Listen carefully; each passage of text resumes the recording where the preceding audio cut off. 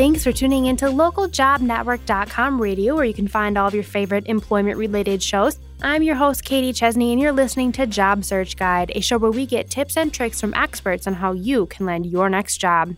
The hidden job market is full of unadvertised jobs, and it's up to you to find them. And joining us to discuss how you can make this happen is Deborah Feldman, and she is the JobWiz Executive Talent Agent. So, Deborah, thanks for joining us. Well, it's great that you invited me. Thanks, Katie. So when we get started here, can you just tell us what the hidden job market is and why it's one of the best ways to get a job? The hidden job market actually is comprised of a few different sections. Many people think that the hidden job market is a situation where the employer is hiding a job. They have a posting, they have an opening, they're just not telling people about it. They're being very secretive. That does happen, but it's really rare. Much more often, when we're talking about the hidden job market, it's a position that's unadvertised. That can come about because there's an incumbent in the position, and only those people who are close to that incumbent are aware that that person will be moving away or moving on or leaving. There could also be a situation where the hiring manager has a need to fill another position, but they're not going to release the person in that job until they have a replacement.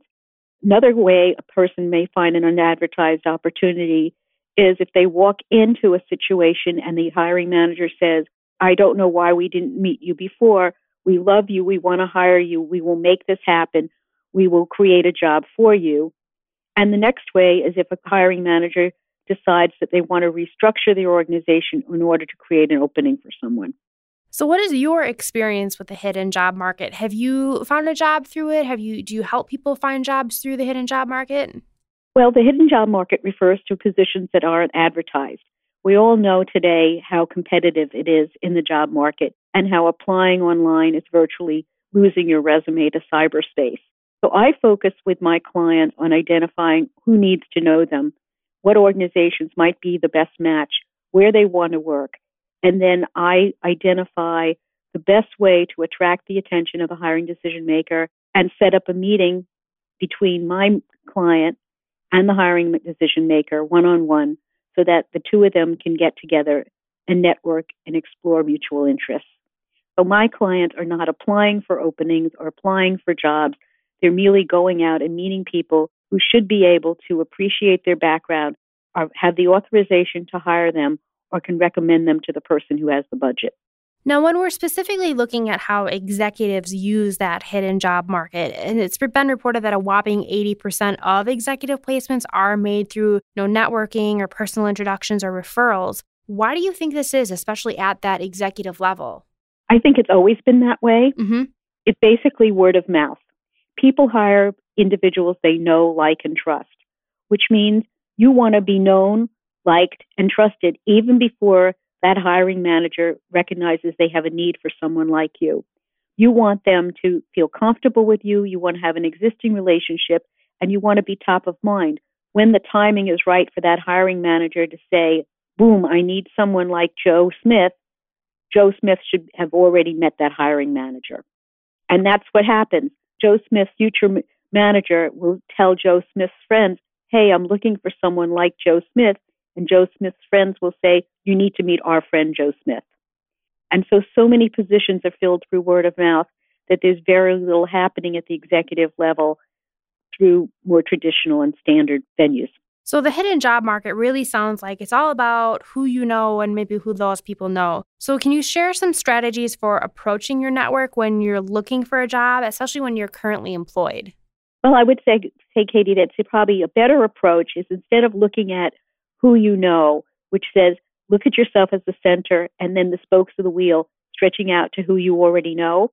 Think in terms of even a broader space. Where would you like to work? Who can appreciate you? Where should you be needed? And then decide, how can I get myself in front of these individuals? I think it's far too restrictive if you only think about who do you know and how can they help you. It's much better to think about where would I like to be and then say, how am I going to get to that person? Who do I know that might be able to help me? You see the difference? I do see the difference. And, once you figure out who that person is that could be able to help you, when you approach them, how should you have that conversation? Should it really be about, what you can do for them and kind of just, try to help them out first to kind of establish that connection? That's a good idea, Katie. What you want to do is not approach someone as a needy person who needs a job. You don't want to go to them saying, basically, do you have an opening? And if you do, I'd like to fill it. Rather approach it as a conversation, as an opportunity to start a relationship. Anyone who goes out there looking for a job with the sole purpose of, first I need a job and then I'll establish relationships, is going to have a much more difficult time than an individual who recognizes that they always need to be developing new relationships and nurturing the ones they have, so that when they need a job, they already have those connections. And more importantly, they don't have to always go out to someone and pitch themselves, but people will be coming to recruit them because they know what they do, and they were just waiting for the right time.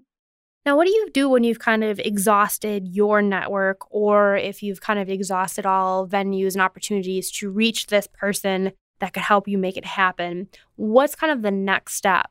I think you always have to keep thinking and enlarging your circles. Mm-hmm. So if you've exhausted your network, you have to think about who else needs to know me.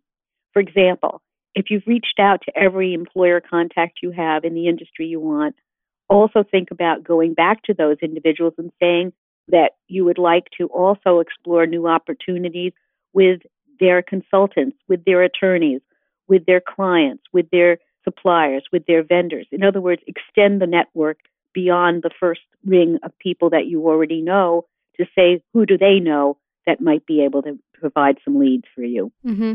Now, as far as getting these leads, is it always a good idea to kind of look to speak with HR, or should you be speaking with a hiring manager or just someone completely different? I think that there's two goals you have in mind. You either want to be able to meet with and have a conversation and develop a relationship with a person who is a hiring decision authority, or you want to meet with an individual who can introduce you to the person who has that hiring decision authority. By and large, HR usually works as gatekeepers rather than facilitators. When people are going through this process, what are some common mistakes that they're making when they're looking to really effectively utilize the hidden job market? Well, I don't think it's correct to say that you're trying to utilize the hidden job market, because it's not like the job market where you can advertise and apply.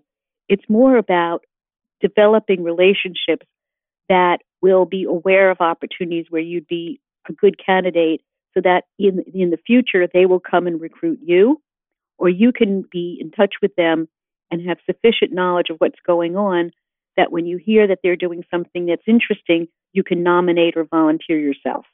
All right, that sounds like a good suggestion. When you've kind of approached this individual, you've had the conversation and you're making really great leeway and you think that a position is coming up, what should you do next? Should you kind of take the first step and say, I'd be interested in working for your organization, or should you wait for them to approach you? I think it's always a good idea to let people know that you're interested. Mm-hmm. You don't want to let them know you're desperate, but you do want to let them know that you're very curious, that this sounds really enticing, and then reaffirm to them exactly how you would be able to provide benefits, how you would add to their success, either by increasing the revenues or profits, decreasing the costs, or improving the processing. In your experience, with helping connect people with organizations where they might be a really great fit and be able to do some really great things, could you share a story with us of someone who's effectively kind of gone through and had these great conversations and actually got a job by using this method? I think people are doing this all the time. Off the top of my head, I would say that there was an individual years ago who wanted to work for Tootsie, and Tootsie is known as a very secretive organization. They really couldn't find any way into it. And I did some research and I found out that there was one local trucking company that did some hauling for the Tootsie Roll Company. We contacted individuals that were the purchasing agents and suppliers for Tootsie Roll. Mm-hmm. And lo and behold, there was good rapport between my client and person in that trucking company. And the individual in the trucking company introduced my client to someone else in the trucking company who had more than a business relationship with a senior individual at Tootsie, and arranged for my client to also meet with that senior hiring manager at Tootsie. So it doesn't sound like you always have to have a direct path, and maybe you need to get a little bit creative as to figuring out how you can make this happen for yourself. Right. What I always say to my clients is we're not going in for the kill. We're going in to establish a beginning relationship that hopefully will either turn into a hiring offer or a referral to someone who has the capability to appreciate you and hire you. Would you have any recommendations for our listeners as they're looking to kind of get started and starting to have these conversations and figure out who they need to talk to make it happen for them? I think there's a couple of things I'd recommend. One is I think each person should get very clear on what they do want. And sometimes, Katie, it's really hard to say, what do I want to do? So it might be easier to say, make a list of the things that you don't want. And then it will let the things you do want bubble up more to the top. Then identify what the advantages would be for you to contribute your talent, your skills, your experience, and your background. Next, decide where that's needed. What type of organization is likely to need the kind of work that you want to do? Then within that organization, who is the key person that needs you? Who's got the pain? Who's got the problem? Who's in charge of a group that has to produce results and you can contribute to solving those problems?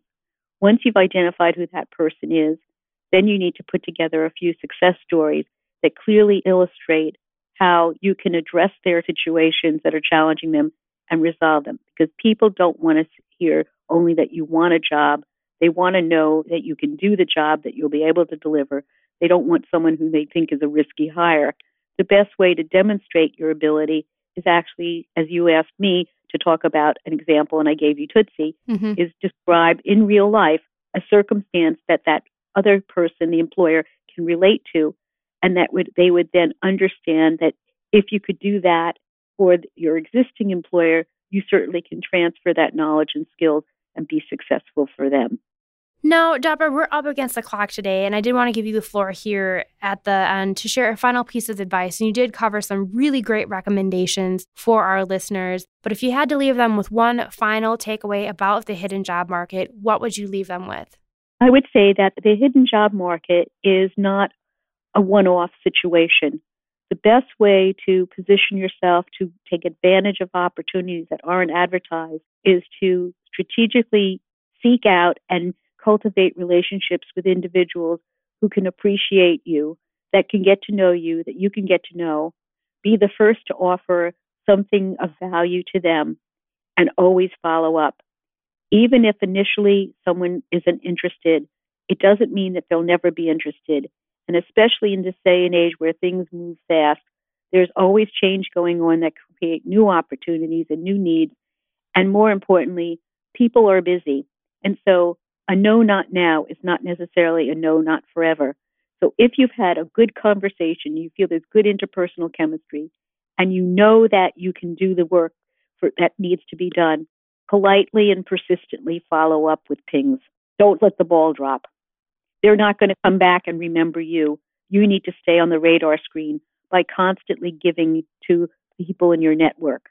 Ways of doing that are to invite them to join you for an event, to create an event so that you have a reason to include them, like putting together a dinner at an industry conference or a meeting, sending them something relevant that you've read, bringing their attention to a link that you've found, and other ways that just basically say, I care about you, I think about you, let's be friends.